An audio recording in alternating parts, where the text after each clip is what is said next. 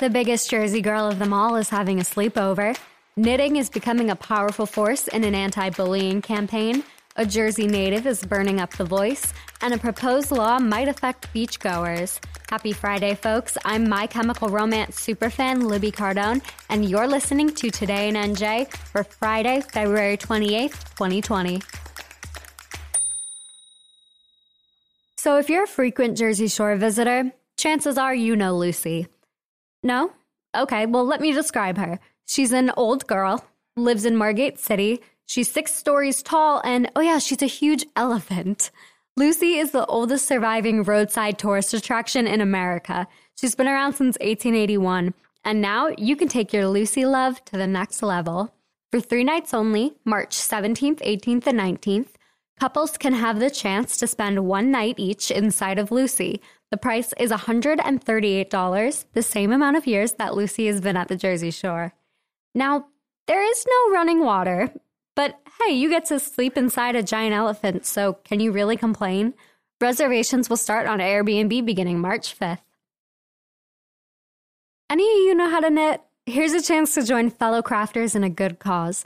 NJ native Shira Blumenthal started #HatNotHate, calling attention to the issue of bullying. They've created 26,000 blue hats, the color designated for anti-bullying awareness, and used their big social media platform to say bullying is not okay.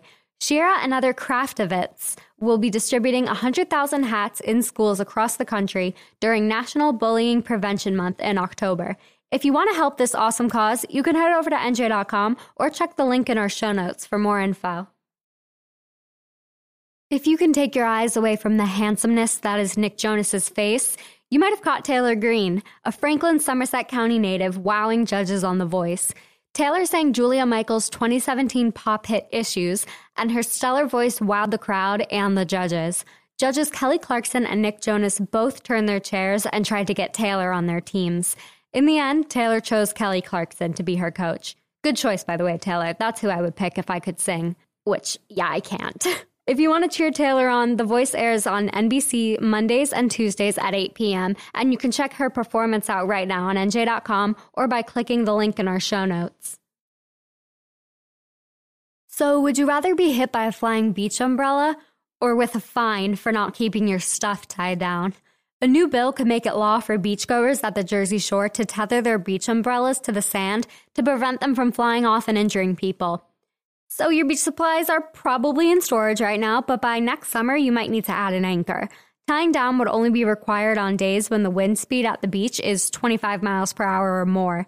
There's devices that can secure your umbrella that screw down into the sand that cost about $15 a piece, which is definitely less than a ticket.